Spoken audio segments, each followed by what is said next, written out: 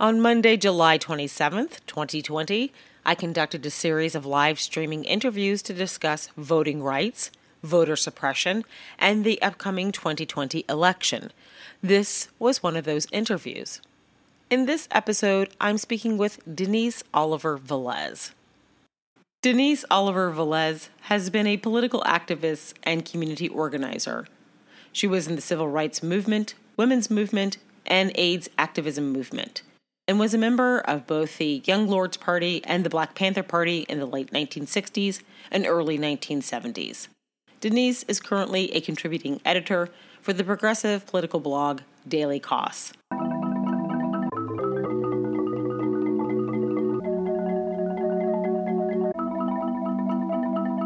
I'm going to introduce my next guest right now because it's almost 1 o'clock. Thank you for all of you who've been hanging in with me right now. This is really fabulous, and I absolutely appreciate you all being here with me today. I really, really appreciate it. So, of all the people that I have met and been friends with on Twitter, Denise is one of my favorite people. Not only is she a wonderful writer, but she has a lifelong history of as an activist and an advocate. And let me just tell you, when Dr. Ibram X. Kendi was discussing what it is to be a true advocate or activist, one of those ways is because you have a proven track record as an activist and advocate, and Denise does. She was a member of the Young Lords, the Black Panther Party. She's currently the contributor editor to the Daily Kos. In addition to her activism with the Young Lords, she was also an AIDS movement activist and a member of the Black Panther Party. She published an ethnographic research as part of the HIV/AIDS intervention projects. She has a long history, and I would like for her to tell you about her life. So I'm gonna put Denise in right now. Let's see if Denise is ready. Hi. Hi. Can you hear me? I can, and look at your beautiful wrap. So beautiful. Really? Hi, Maya. I'm so thrilled you're joining me, and a cute puppy just walked behind. I see some cute puppies. I'm jealous. Yes. I apologize if we have dog noises in the background. It's because I got dogs here and a construction crew fixing my roof. That is okay. I am in New York City, so you never know what loud noise will appear at any moment, so it is fine. I really appreciate you taking the time to join me today. I'm a fan of your writing. I'm a fan of the passion that you have. I feel that sometimes people feel that passion is an impediment or something. It's not, especially at this time of what is happening right now. We need passion and we need dedication. And as I was just saying to my audience, Dr. Ibram X. Kendi of the Anti-Racism Center said, you can't really call yourself an activist or an advocate unless you have a proven track record. Well, that describes you perfectly.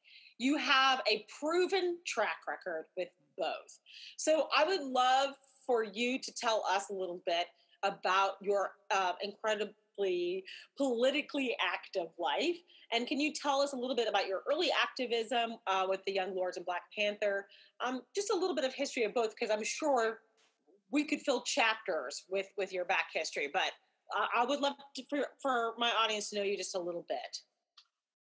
I grew up in a politically active family. And so it's hard for me to even think of activism as something that you join, because I was surrounded by activism from the time I was born. And I guess you'd call my dad a fellow traveler. He was a communist, socialist, whatever. And I grew up being taken to rallies and Paul Robeson singing happy birthday to me. And, friends of the family were all folk singers, jazz musicians, political. So my first political activism was in the 3rd grade. I refused to get under my desk because the Russians were coming to bomb us, and they gave you dog tags. The teachers told you that That's so they'd be able to identify your dead body after the Russian bombings. So me and two other little girls in my class who were also sort of red diaper babies refused to get under our desks in protest. So I started pretty early, you know. And by the time I was in high school, I got involved in more activism, things in Harlem, joined HARU ACT, which was a big organization. And then I went away to school. I met Fannie Lou Hamer in 1964 while I was at Hunter College and got to spend an entire day with her, and she changed my life. What she was doing in the South, that she was willing to die for the right to even register to vote, blew me away as a 17-year-old or whatever at the time. And I was going to Hunter College in the Bronx. And I decided I wanted to go to a Black school that would be more committed to Black issues. And I transferred to Howard University. And it was during a time when Howard students were demanding a Black university as opposed to, I guess you'd call it a Negro one. And so got involved there. There were SNCC activities going on in DC, and I became friends with Rap Brown and other people that were involved in the Black Power movement. Mm. I left Howard, came back to New York. I had met a group of crazy Puerto Ricans who showed up in DC. And one of the activists on campus said to me, Denise, you're from New York, and I know that you know Boricuas and you know Puerto Ricans and you're familiar with Puerto Rican culture. Could you put a couple of these guys up in your apartment? You know, and I said, yeah, okay, solid. And they came over and they looked in the corner of my apartment. They said, what is that? And I said, a shotgun. And they were like, oh, wow, this chick's got a shotgun. You know? I said, it's to shoot rats in the alleyway. But they said, if you ever come back to New York, come and get in touch with us and meet with us. So I went back to New York and I met with them. They were called the Real Great Society. They had been a street gang on the Lower East Side called the Assassins. And they were doing housing renovation and stuff in East Harlem, El Barrio. So they hired me to help form a prep school for high school dropouts in the barrio. So I moved up to the barrio into one of the tenements that they were renovating. And that was actually a place where a number of people came together to form something called the Sociedad de Aviso Campos, named after the great Puerto Rican nationalist revolutionary hero. And there, a bunch of us were recruited to go out to an experimental college on Long Island called Old Westbury.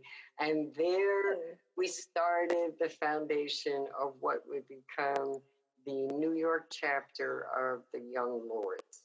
And let me start with that the Young Lords was founded in Chicago in September of 1968 by a young brother, Chacha Jimenez, and some others who had been a street gang, and they got politicized.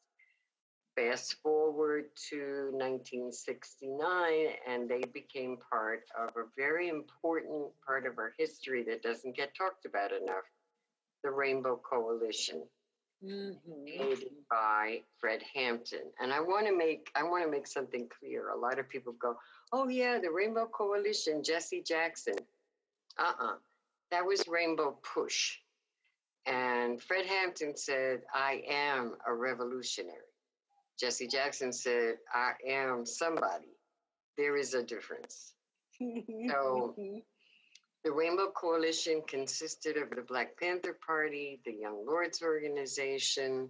It also involved a group of young white, Appalachian white activists, the Patriot Party or the Young Patriots, the Brown Berets on the West Coast, groups like Iwar Kun, Most Righteous Harmonious Fist, which was a Chinese American organization.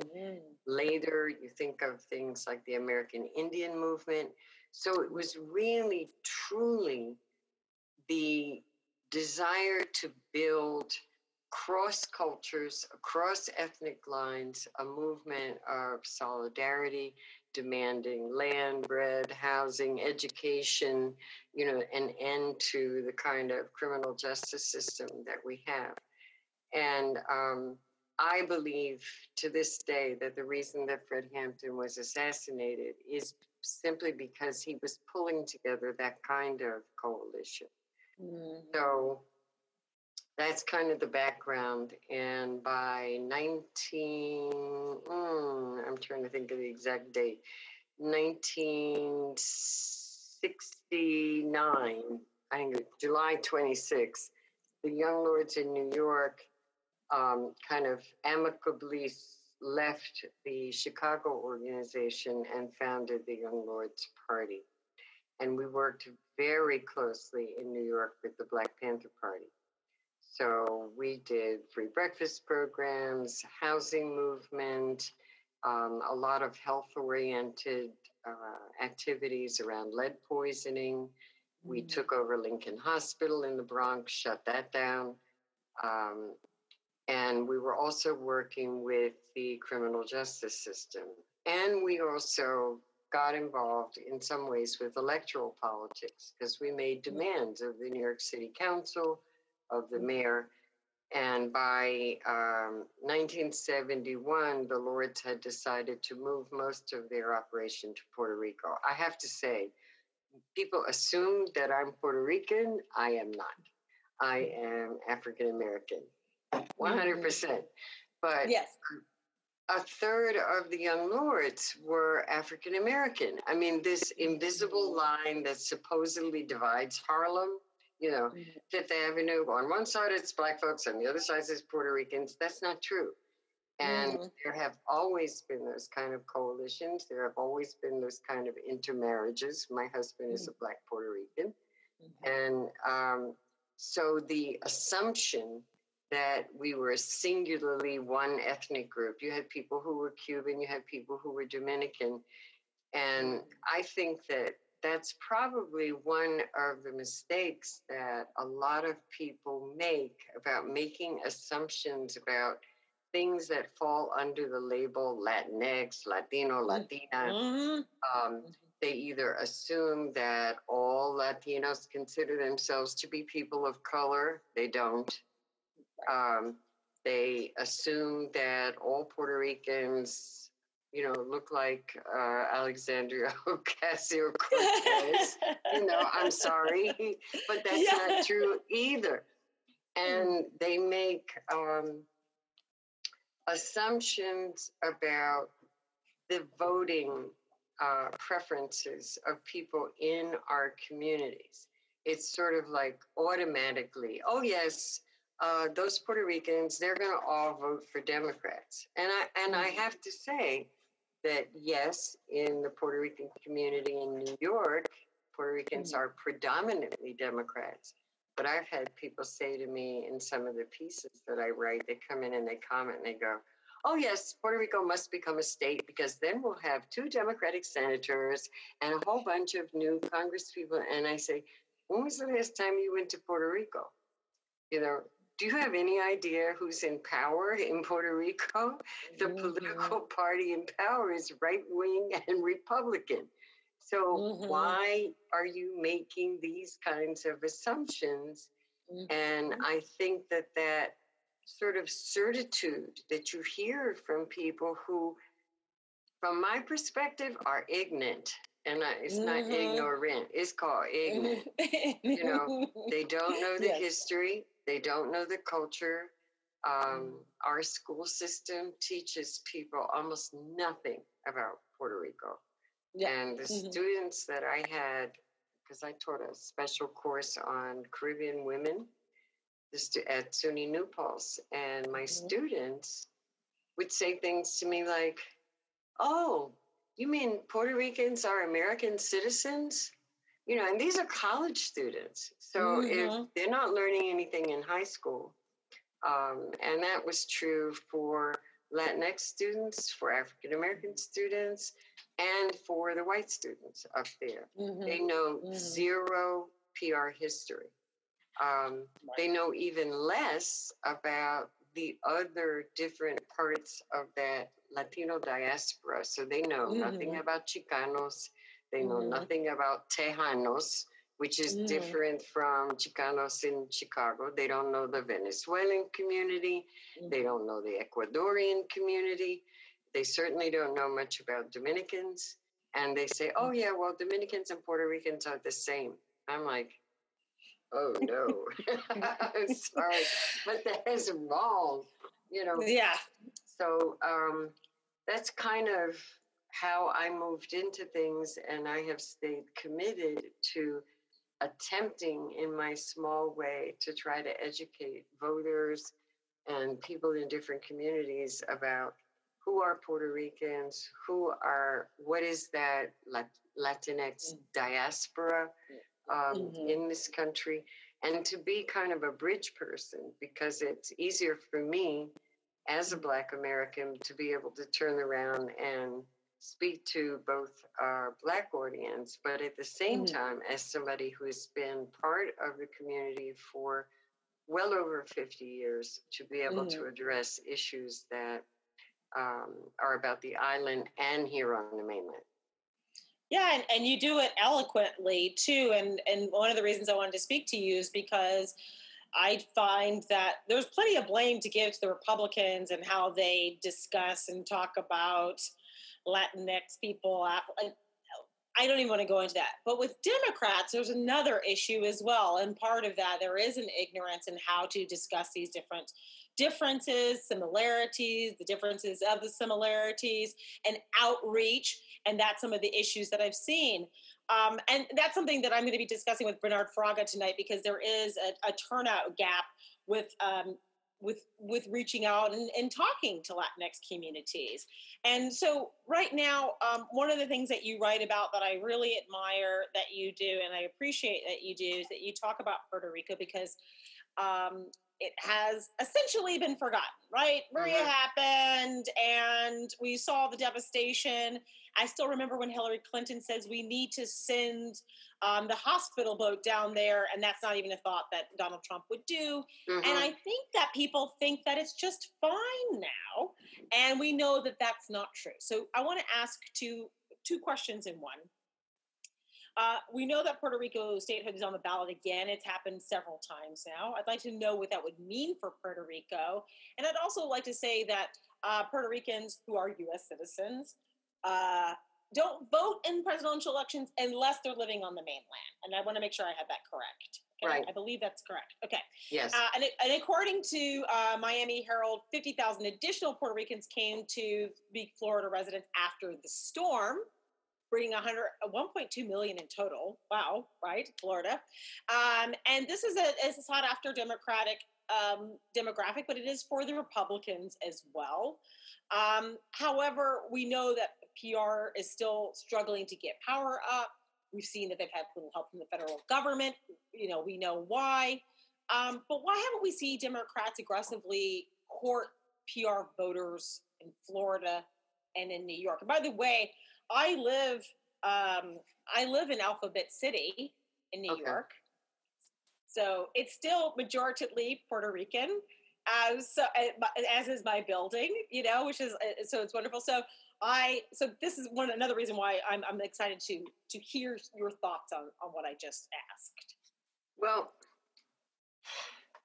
first place, there's a difference between the Puerto Rican community in New York, which is far older than the successive waves that were pushed off of the island for a bunch of reasons. The Puerto Rican community in New York was established all the way back in what was called Marine Tiger migrations. They pushed people off the island, basically people who had lost their land or forced off of plantations and brought here for the war effort. And they moved into neighborhoods that were already tenement neighborhoods. And so you had a long established neighborhoods of Puerto Ricans starting in the 40s through the 50s in New York, in Brooklyn, in the Lower East Side, which Puerto Ricans call Loisaida, and in East Harlem, El Barrio, and then in the South Bronx. And they've been there for a long time. And coalitions were built with groups that were already there, which is why you still have predominantly, I'm swatting a fly. It's summertime. It is okay. If you have even one door open, they're going to come in. It's so fine. So the thing is, there's been a long-term development of Puerto Rican voting blocks in New York and union organizing among Puerto Ricans. So you have activist unions like 1199, SEIU, and that has a cadre base of both Blacks and Puerto Ricans working together. So I'm less worried about New York City. When you start talking about Florida, you have the Tampa-Orlando corridor, which has become Puerto Rican, but you have a huge influence of a pretty right-wing Cuban community in Florida, and they vote with Republicans. Look, you've got Marco Rubio, all right? And Republican politicians in Florida are far more astute about pretending to be concerned with things that are going on the island. So they show up in Puerto Rico. They make ads, and they also do a much better job of outreaching the Haitian community that exists in Florida too. So they put out literature in Creole. They have Creole speakers. Democrats, I'm not in Florida, so I guess I shouldn't be pointing fingers, but they have done, from my perspective, a piss poor job of reaching out to the Puerto Rican community in Florida and being there consistently. Not just showing up right before a primary, because Puerto Ricans on the island can vote in our primaries. It's just they can only vote in the actual presidential election if they're here on the mainland. So you have Democrats go to Puerto Rico, show up, lobby for whatever, and then they don't follow through. I'm not saying all Democrats.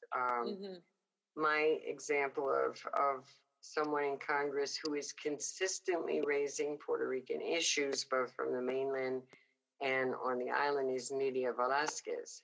Right. But I look on Twitter and I look to see how many people are actually following Nydia, you know, and it's not a whole lot. She brings up issues about bills and things that have an impact on Puerto Ricans, and she's still a mainlander. I defy most of the people on the left, you know, to name even who are the people running for office. They don't even know who the non-voting rep is, Jennifer Gonzalez, who is a right-wing Republican. And she's you know, a Trump toady. And the new appointed governor of Puerto Rico is another Trump toady. The entire ruling party, which is elite, wealthy, and I have to say this, predominantly white Puerto Ricans, you know, who have they're an elite. They have no concern for the basic needs of people, both in the Puerto Rican island, and then the smaller islands get even worse treatment. Vieques, for example, they've been fighting for a hospital there forever. And Culebra. So it's complicated, and what irritates the no, you can say it. You can cuss. It's an adult show. It's okay. Oh, they know I cuss. I cuss like a truck driver. We're fine. No, seriously, it irritates me that people who should know better, because politicians it's a job. You're supposed to be good at politicianing. That means you have people on your staff who can do the research for you, write the papers for you, help you write the bills. And they ignore Puerto Rico. You've got right now, Puerto Rico's suffering under drought and water is being rationed. COVID is spiking and tourists are trying to flood Puerto Rico. You've had a lot of the schools closed. They appointed a Betsy DeVos clone for a period of time to shut down free education on the island. Not only do you have the drought, there are still, I'm trying to think of what the last figure was. I think it's close to 40,000 homes that still have blue tarp roofs and that's homes. Yeah. So multiply that by the number of people that live in each home. Think about the number of people who are still living almost 3 years since Maria without a decent roof on their home. Yet Congress passed funding for PR and most of it's never gotten there. And then what does get there, let's talk about the corruption of the governments in power. Now, the people of Puerto Rico rose up and they fought back to get rid of Rosselló, to push him out of office. But now you've got an appointed governor who's just as bad. So I made a promesa, which is a promise. It's like a spiritual promise since Maria, that I would get up every morning at 4:30, which is what I do, and collect news from Puerto Rico. And I go to, unfortunately, most of the papers on the island publish only in Spanish. So that's not going to help me educate my readership that is English only on Twitter or at Daily Coast. And then at 7:30 each morning, I post a Puerto Rico Twitter roundup, which I also tweet the stuff out on Twitter. And I've been doing that since Maria. And I'm going to keep doing it. And maybe 10 or 15 people will say, oh, that's terrible. That's really still happening. And there are a few reporters and journalists who are doing a good job. Danica Codo is one. Okay. And she pushes a lot of things about Puerto Rico. You have David Benio from CBS. But by and large, the media or mainstream media, Puerto Rico is not even a second thought. It's so far down on the totem pole, nobody gives a shit. Yeah. I would love for you to actually post some of those reporters. I was going to try to look up their Twitter really fast, but I'm not quick enough on that. If you wouldn't mind posting those reporters, because I want people to see journalists that are doing a good job and give them a little bit of love, because we should be giving journalists love that are doing a good job. As I said earlier today, we have about 5 minutes left. And in that 5 minutes, I want to ask, what do you think a Biden administration with a majority in Congress might be able to do for Latinx communities, for DACA, or maybe even for Puerto Rico? I know that Biden has said several times, I'm not trying to determine what they want for statehood. I want them to be self-determined. He kind of is more staying out of it. What is maybe a positive thing that you might see coming out? You don't know what's coming out of the Trump administration, but what would you see that could be one positive thing that might come out of a Biden administration as far as PR is concerned? Appoint somebody to the head of HUD who is sensitive to the issues of what's going on in Puerto Rico. I would stay focusing on status, statehood, independence, or staying as a free associated colony or whatever the hell, is not going to address the needs of people right now. You have the highest rates of asthma in the world in Puerto Rico. So you have problems with COVID on top of already breathing problems. I want to see funds for released for Obamacare to apply to Puerto Rico, because they get a very different kind of medical coverage package. It's like a block grant, and when they run out, they run out. They're not treated the same way that states are. Me, I'm into bread and butter issues. Healthcare has to be addressed. Housing has to be addressed. Those are key. Also, the energy situation, because you still have massive power problems. So they need renewables, they need a whole plan. And as long as there are not people heading these federal agencies that are sensitive to Puerto Rico, it's going to continue. So I would pressure the Biden administration to appoint some people who actually understand Puerto Rico, and not people who, and it's the same thing for issues on the border. He needs people in his administration who really understand the issues that are taking place in places like Texas. And it's not enough, to appoint just, okay, we're going to appoint a Latino. Yeah, and, if they're not a knowledgeable one about the issues, what good is it? I agree. I absolutely agree. I would love for people to follow your work. I know a lot of people already do. In my chat, I have to tell you, people have said, legend, queen. This is talking about you. Legend, queen, love her, wepa. R.I.P. Fred Hampton. So, yes, Denise, speak on. And a real icon. Miss Denise is the truth. Denise. Okay, so you got a lot of love. Okay, so besos. Besos from Denise, and besos to you. I cannot tell you how much that's meant to me. I want to talk to you again before the election happens, because while today is going to be a massive marathon, I want to do more singular conversations about this election and the progress towards the election as we start seeing which voter suppression issues or disinformation is coming out, or which issues are concerning you. It's a conversation that needs to continue. So today was a way to, as an entry point for people. I know that you told them things that they did not know before, and that's always exciting to me. So for all of you who've been watching, please follow Denise on Twitter. I'm sure a lot of you already are, but if you're not, you should, and you should be reading her work at a daily cost every day. Yes. Thank you, Maya. I really appreciate it. I will see you on the Twitters, and I hope that I see you again, because you're beautiful in person, inside and out. Really, seriously. Let me tell you something. This old lady will take every compliment you can give me. Okay? Thank you. You're welcome. You're a badass, and we will speak soon. We're going to get ready to talk about language barriers in a moment with Julie. So thank you, Denise. I will talk to you soon.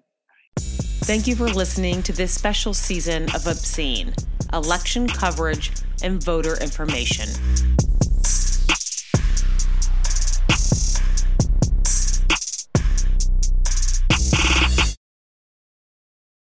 This is the story of the one.